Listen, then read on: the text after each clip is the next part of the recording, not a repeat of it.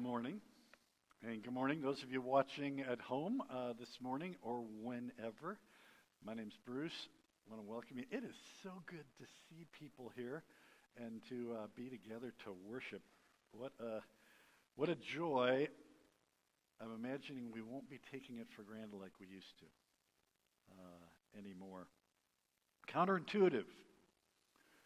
Against intuition. What's intuition? Well, the things that just make sense, common sense, logical. It's what you would assume. If I held a basketball and a tennis ball and I dropped them, which one hits the ground first? It's a basketball. It's 10 times the size. Nope. Counterintuitive. They hit at the same time. Gravity impacts them both the same way. Counterintuitive. The word flammable and inflammable. Same word. Synonyms. Huh? How can that be? Counterintuitive. They did a big survey, long study. I don't know why it took a study, but to have free space in your life, you have to have structure. Counterintuitive. Who knew? Think of some of the truths that Jesus taught. Counterintuitive. He who would be greatest must be the servant of all. The first will be last, the last will be first. Counterintuitive. Whoever wants to save his life will lose it. But whoever loses his life for me will save it. Really? A follower of Jesus thinks differently, counterintuitively, because the thought patterns in his or her life are being reprogrammed, are being redirected. The Holy Spirit is remaking them, renewing them. We're going to think differently, counterintuitively.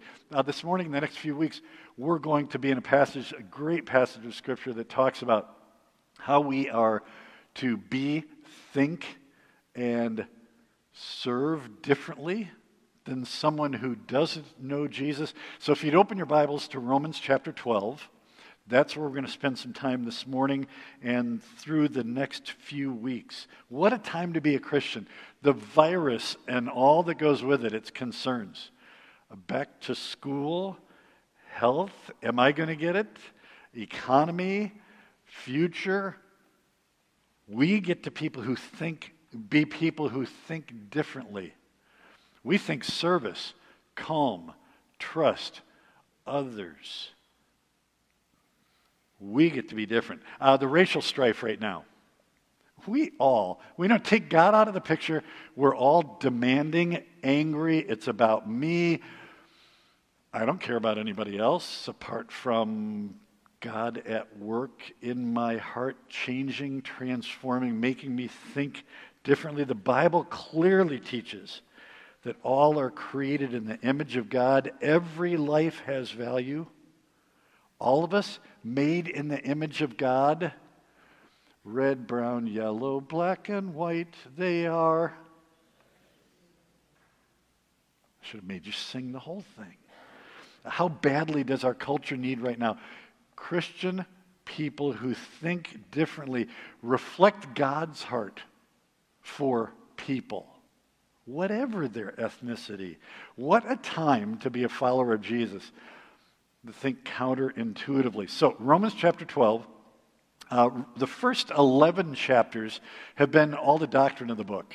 And it's amazing. First few chapters are the mess we're all in. We are all sinful. We are all broken. We cannot save ourselves. We deserve judgment and punishment. And then the book gets into what God did in order to meet our need for salvation.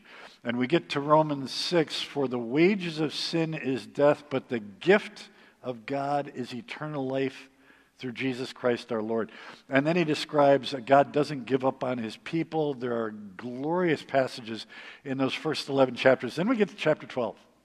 And this is okay, so what? Now what? Here's what it should look like in your life because of all the truth in those first 11 chapters. So we're going to look this morning at the first 8 verses. If you'd follow along with me, I want to read the first paragraph. Therefore, I urge you, brothers, and sisters, in view of God's mercy, to offer your bodies as living sacrifices, holy and pleasing to God. This is your spiritual act of worship. Do not conform any longer to the pattern of this world, but be transformed by the renewing of your mind. Then you will be able to test and approve what God's will is, his good, pleasing, and perfect will. I know some of you here this morning and some of you at home have memorized these two verses.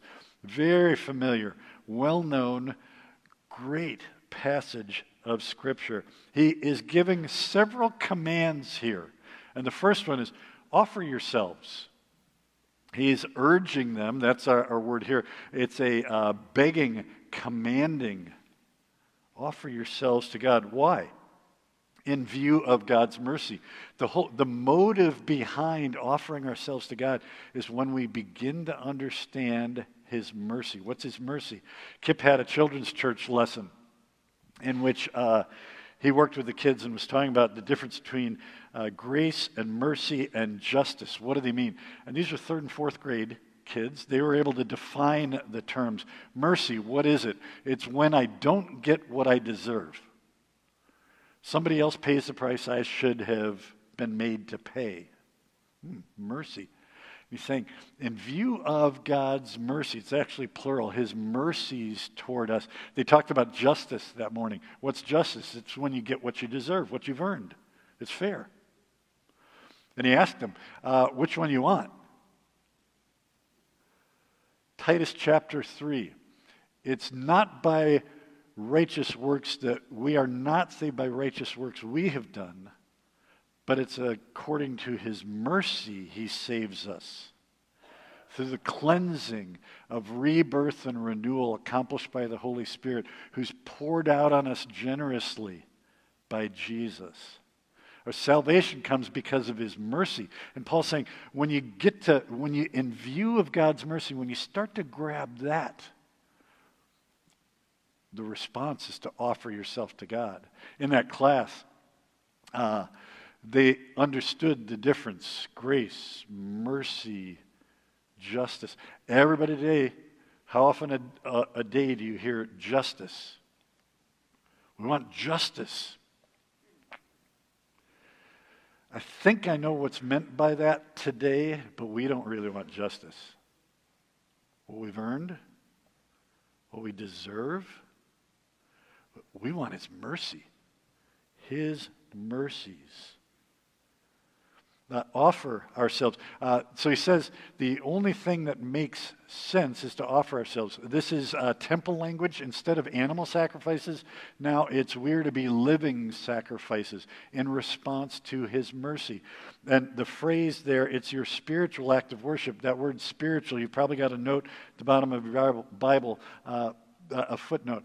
Logical, reasonable. He's just saying, when you get what God's mercy means, the only thing that's logical, only thing that makes any sense is you offer yourself to God. Here we talk about worship as a way of life. Oh, yep, I come an hour on Sunday morning or whenever I'm watching this and offer myself to God. Well, yeah, while we're together and while we're worshiping, but worship is a way of life. Everything about the way I work and treat people and think about people and serve, everything is an offering to God. Worship as a way of life. We talk about it's not there anymore. Our vision is to be a growing family of Christ followers who worship Jesus. You know the next word? Wholeheartedly. It's offering ourselves. Everything about us. I understand a little bit God's mercy toward me. Here I am. Do what you can with me. Worshiping Jesus wholeheartedly is the only response that makes sense when we understand the mercies of God. So how do we do it? How do we offer ourselves? Well, I like to imitate the Tom Julian plan.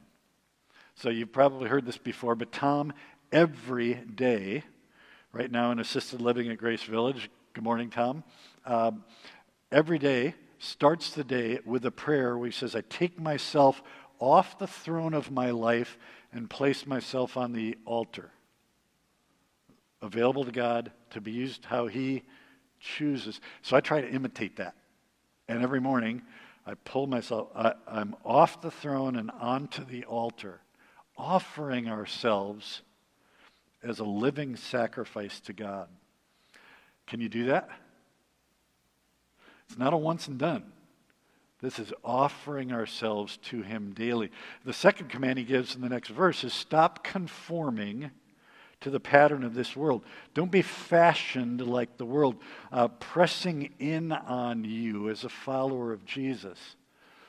Now, one person translated this, don't let the world squeeze you into its mold. The tense here is that it happens automatically. It's already happening. Don't conform any longer. It automatically happens, so you're going to have to fight against it. When I read that, I think of this. This is something that we had when I was growing up. You know what it is? Yep, cookie press. So Mom would make dough, especially at Christmas time. This one has a little form in the bottom of the shape of a camel. So the wise men at Christmas time, you got to have camels. So she'd make red dough, green dough, white dough, stuff them down in here, and then put this on here. And this is the picture of that word. Don't let it squeeze you into its mold. When this is set, then you'd crank it, and it'd push the dough out that form. I guess you could use Play-Doh in the same way, but wouldn't taste near as good. That's the picture. Don't let it squeeze you. How's the world squeeze us into its mold? Values, truth claims, or that there is no truth. It'll squeeze us in terms of how we're to view earthly possessions, money. It'll squeeze us in terms of join in with the complaining spirit. Our land is full of a complaining spirit and shaking the fist at whoever, including God. I don't like the way you're running the world. Or we'll get squeezed in terms of, frankly, I'd rather be my own God or worship the idols, the things that are most important in my heart. Stop conforming. Don't let it squeeze you. Well, what's the alternative? This is the second half of verse 2. But be transformed. Changed. Metamorphosized. Counterintuitive. We're going to think differently. So, butterflies. This time of year, you know I love flowers. I plant things that the butterflies and hummingbirds will come to. So we're getting close to the time, going to be all over my yard. They're beautiful, amazing to watch. You know what they came from? The larvae, I'm probably going to get the order wrong, larvae, pupae, caterpillars, some of those can be cute, then the chrysalis, then you get the butterfly. So the word here is metamorphosis. We start as something broken, sinful, then be transformed into something new, made new by the work of the Holy Spirit in us. It's a passive verb, be transformed. Well, who does the work? Holy Spirit does the work. When I trust Jesus as Savior, the Holy Spirit comes in and starts the work of metamorphosizing me. And the place that it happens most distinctly and most obviously is in my mind. It says, be transformed by the renewing of your mind. The old out and the new in. It's the process of the way I used to think and believe and values and decision making and rationale put off and made new, transformed into new thought patterns, new beliefs, new rationale, new decision making. See, it's transformed thinking that leads to transformed behavior. Any of us can short term, by an act of the will, say, okay, I'm going to stop that sin or I'm going to change that attitude. We can do it for a short period just by willing it, choosing it. But lasting freedom, lasting change only comes when the Holy Spirit transforms things. So let me give you an example. Worry. If you've been especially fearful or worried during these months, You're an anxious person by nature. You've heard people say, well, I'm just a worrier. Okay, how helpful is it to say, well, you need to choose to not worry, just trust God? It might be helpful for the short term, but that doesn't lead to any lasting freedom. See, that worry, that anxiety has underneath it, God might not be able to handle this. I need to help him out here. I'm going to feel a whole lot better if I fret about this for a while and at least feel like I've still got some level of control. That leads to the anxiety. Here, all those ways of thinking. See, until I put those off and no, God's on his throne. He knows what's supposed to happen here. It's hard to trust him, but I'm going to choose to trust him. He loves me more than I can imagine and has a plan that I don't understand. Now I can have some lasting freedom from the anxiety. So the battle happens in the mind.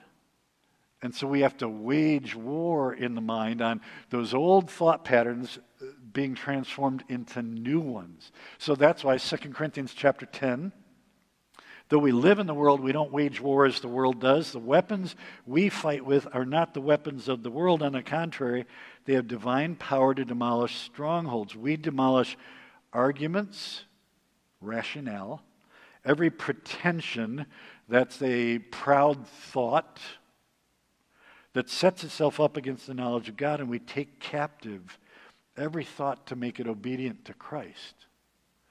The battle for the mind has to be fought, has to be waged. I'll give you another example. Hoarding. I got to hang on to my stuff because my life consists of my stuff. If I don't keep my stuff, someday I might be in need of it. Those who came out of the Depression, you kept gum wrappers. You might need this sometime. See, there's a set of thoughts beneath that behavior, that habit. And until those thoughts transform into now, God provides everything I need and won't give me anything I don't need. What's wise stewardship? Until those thoughts change, I can't have lasting freedom from it. In the sermon blog this week, Romans 8, listen for the thinking words. A few chapters before this. Those who are dominated by the sinful nature think about sinful things, but those who are controlled by the Holy Spirit think about things that please the Spirit. So letting your sinful nature control your mind leads to death, but letting the Spirit control your mind leads to life and peace. Be transformed by the renewing of your mind. It's not easy. Not easy. That's why it's so important to have a prayer partner, an accountability partner. Man, I just cannot get my mind straightened out, truthful, thinking the way God would call me in his word to think. That's why a prayer partner, an accountability partner, that's why it's wise. Turn to a friend on the discipleship counseling team and say, I've tried to choose different. Something needs to change in my thinking. What does God have to say about this? This is a day where there's a desperate need for followers of Jesus to think differently, counterintuitively. And it happens because our thoughts are being transformed, made new, renewed by the work of the Holy Spirit. How about in the area of race and prejudice right now? We need to think differently than what the rest of the world does. How about in the area of social media? Everybody's ticked, everybody's an expert, everybody has an opinion. We need to think differently, counterintuitively. Politics. We're going to come back to this as we go into the fall. People are just thinking in panic. Is God on his throne? And so followers of Jesus get to think counterintuitively differently than what is happening, how the world needs people who are thinking differently, led by the Holy Spirit. The next paragraph in the passage talks about 4 ways that as a Christian, 4 ways the mind is being renewed bit by the Holy Spirit. So look with me at verse 3 through verse 8. For by the grace given me, I say to every one of you, Do not think of yourself more highly than you ought, but rather think of yourself with sober judgment, in accordance with the measure of faith God has given you. Just as each of us has one body with many members, and these members don't all have the same function, so in Christ, we who are many form one body, and each member belongs to all the others. We have different gifts according to the grace given us. If a man's gift is prophesying, let him use it in proportion to his faith. If it is serving, let him serve. If it is teaching, let him teach. If it is encouraging, let him encourage. If it is contributing to the needs of others, let him give generously. If it is leadership, let him govern diligently. If it is showing mercy, let him do it cheerfully. 4 ways that we think counterintuitively.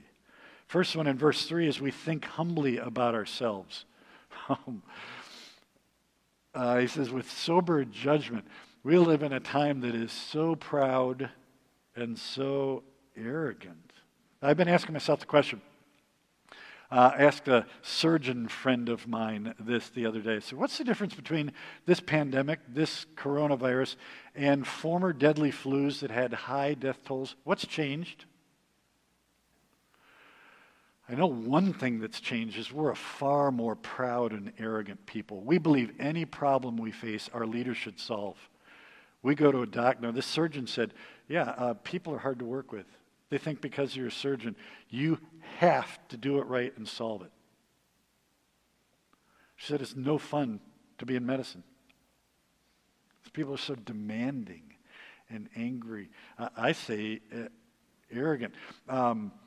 We should have solved this. Somebody needs to fix this. Think humbly about yourselves. I came across this article. It didn't get any press because we've been focused on other things. Recently, in London, they worked on 18 embryos. Worked on them, meaning they were genetically re-engineering them. So the article is Neobiological Revolution. COVID-19 is accelerating human transformation. Let's not waste it.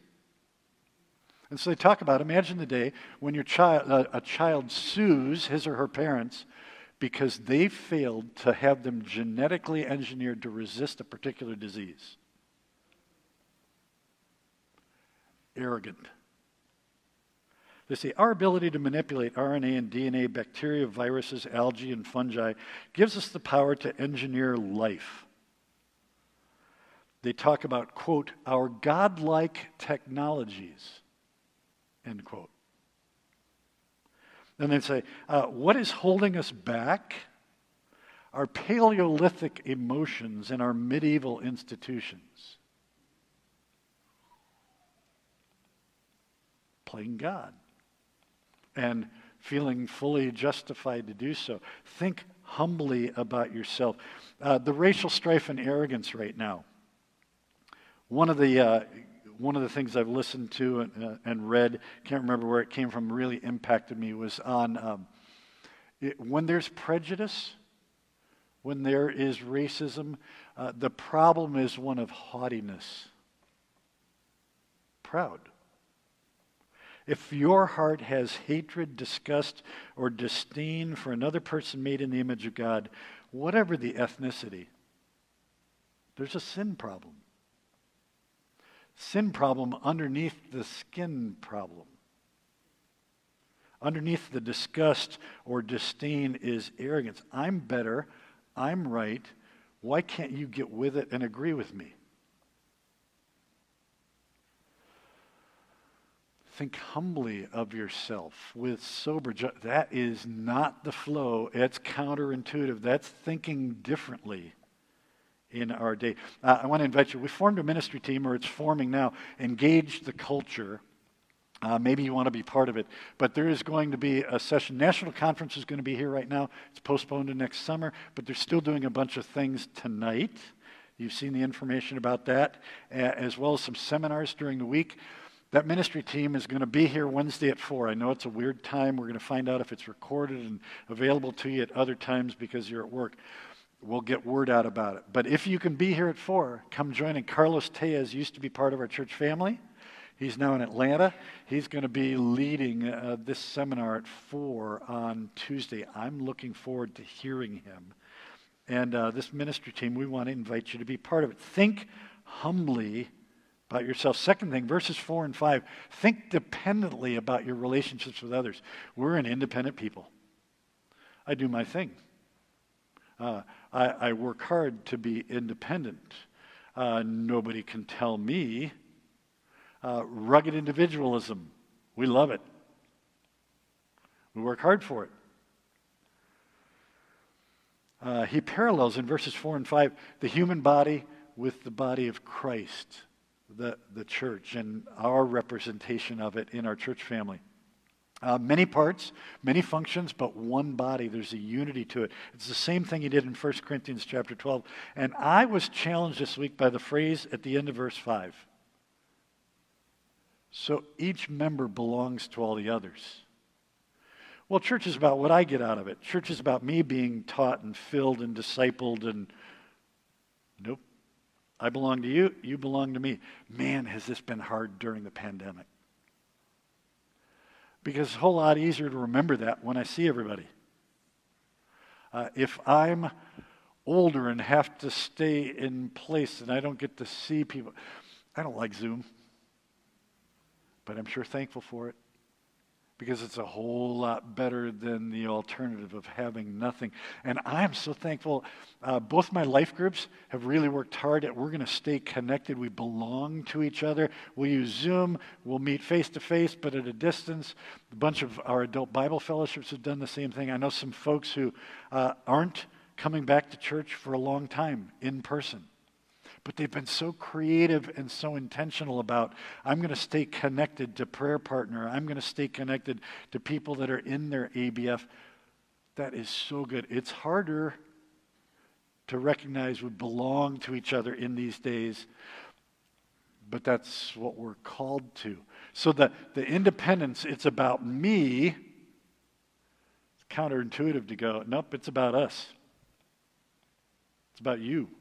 Before it's about me. Thinking differently, thinking humbly, thinking dependently, thinking gratefully about giftings. I get comments from people. This is the beginning of verse 6. We have different gifts according to the grace given us. So I get comments from people. Boy, you're so good with names. It's obvious you love people.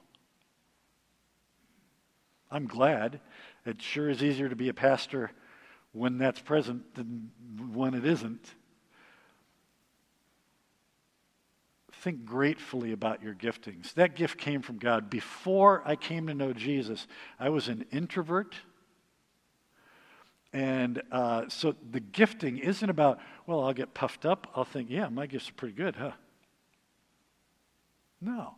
It's from God. It's because of His grace that whatever He's done however He has wired you, however He has gifted you, that's not about you. And it's not because of what you've been able to do. It's gifting from Him, so we think gratefully about who and what He has made us. And then verses 6 to 8, we think selflessly about our gifting. Well, my gifting is to help me advance. It'll help me at work. I'll get a promotion. I'll get the next level. My gifting, my abilities, it's to prove myself. It's to help me feel fulfilled, like I'm making a difference. Nope. My gifting is there for the sake of others. It's there for the sake of the body. Your abilities and gifting aren't for lifting you up, helping you feel fulfilled, or getting you affirmation from others. Your gifting is given by God's grace, and it's for the purpose of blessing and benefiting others. Counterintuitive. The value that we talk about here, and it's one of our top ones, drives a lot of how we do ministry and who we are as a church family. Everybody has a part to play. Because the rest of the body needs whatever you bring to the table. The ways God has gifted you. We have an amazing church family. Full of gifted people. And you are among them. Now, some of you know what your gifting is, and you've been using it, and you're plugged in, and you're making an impact on other people. Praising God for the way your gift makes a difference in them. Others of you are going, well, I don't know what my gift is. It's really hard right now while we're dispersed and just trying to regather on how do I get plugged in? How do I start serving to discover what my gift is and develop it? Sometime this year, we're going to do an elective that's on gifting, spiritual gifts and service, and we're going to use a resource. This is one of the things that we'll use. Stay tuned. We have no idea right now when we get to do that. We'd rather do it face-to-face. Maybe it'll have to be digital or virtual. We'll see. But I'd invite you, if you're in that category of, well, I'm trying to figure it out, want to start experimenting and developing, this would be a great opportunity for you. Now, we have an amazing church family. I'm going to do what you aren't supposed to do. I'm going to name names.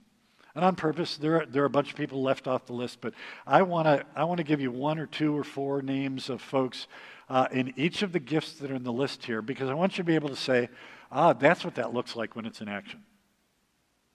Okay, so this list of gifts has 7. There are 3 other lists in the New Testament. None of the lists match up.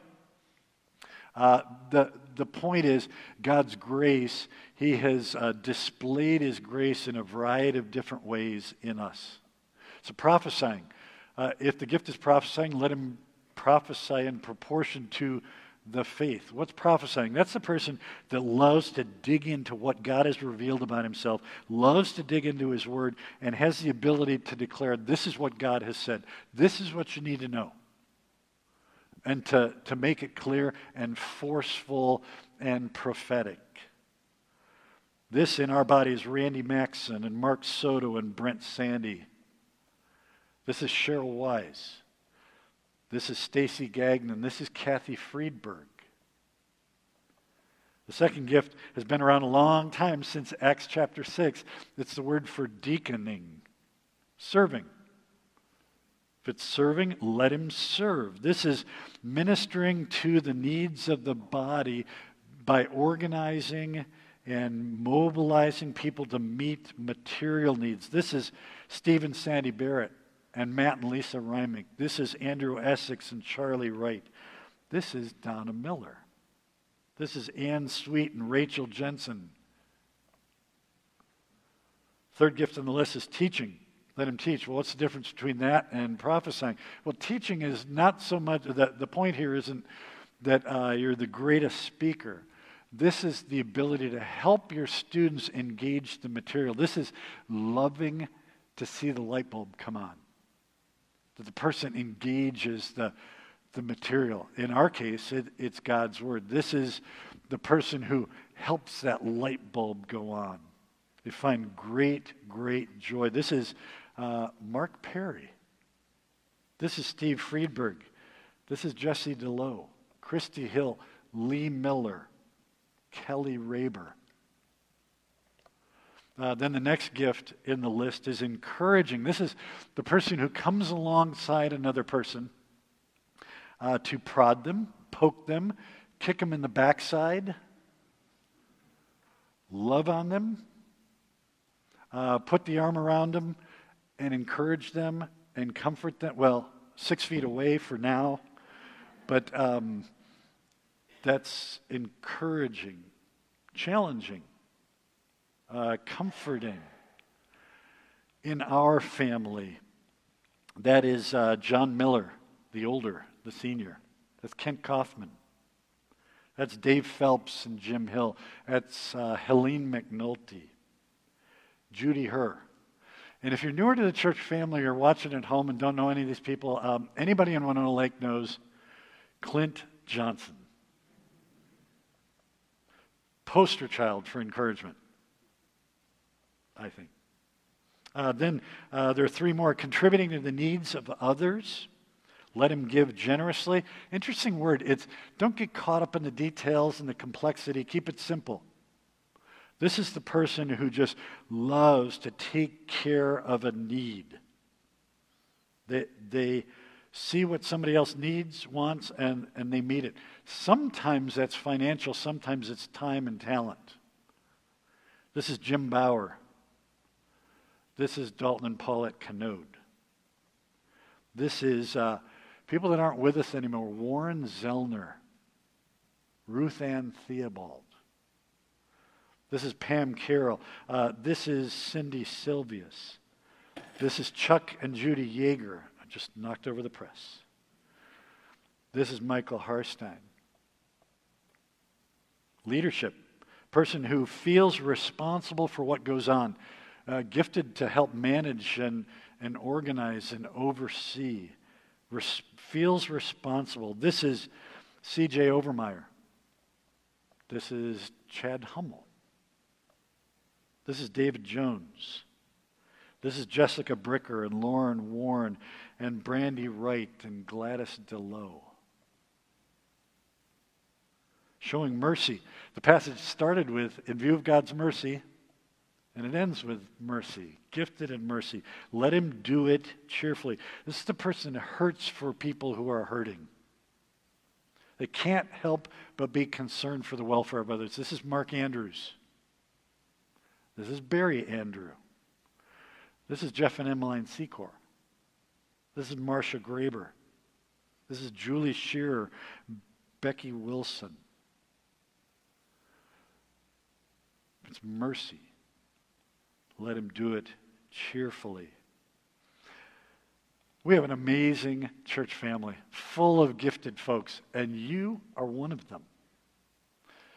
But in any of these, it's not about, well, what attention does it get me and how do I feel about using it? It's all about thinking others. Who do I bless?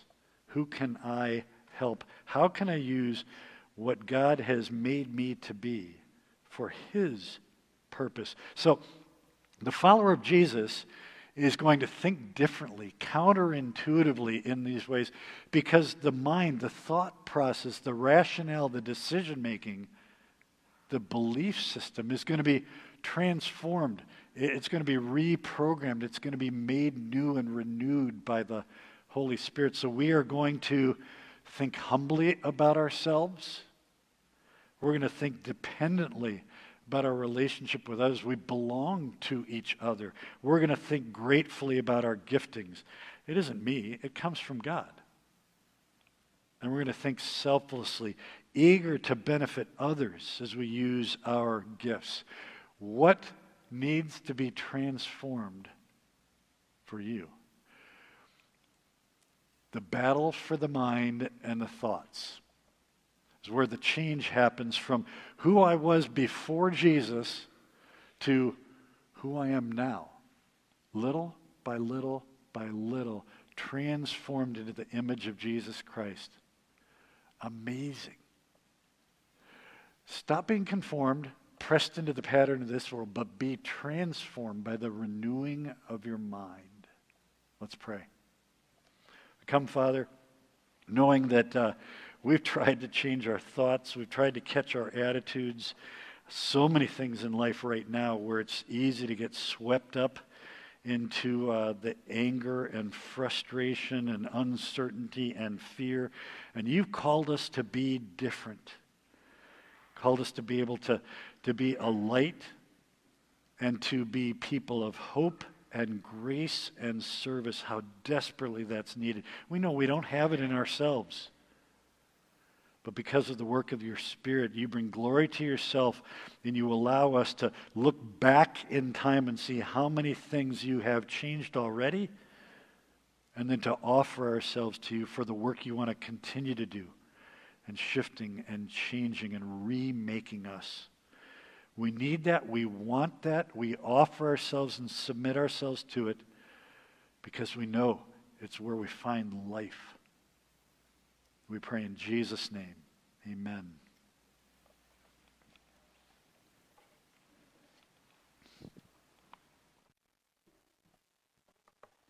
Well, we want to say thanks for joining us today. And as we exit, this is a good time to be friendly with people. And so I encourage you to stop and have a conversation outdoors with somebody. There are a lot of people, this is their first time in the church building for a while. And maybe we'll throw candy at you and say, first timers in a while. I don't. We're not going to do that. But we are going to try to let's just enjoy. Great. As you exit, just to remind you, there's still an opportunity to give. There's a slot in the back and on either front exit up here, a chance to give. And there's always a chance to give online. But as we exit, if you have kids in the WL Littles hallway, you are welcome to go down those back steps and back this way. We're going to ask everybody else to exit.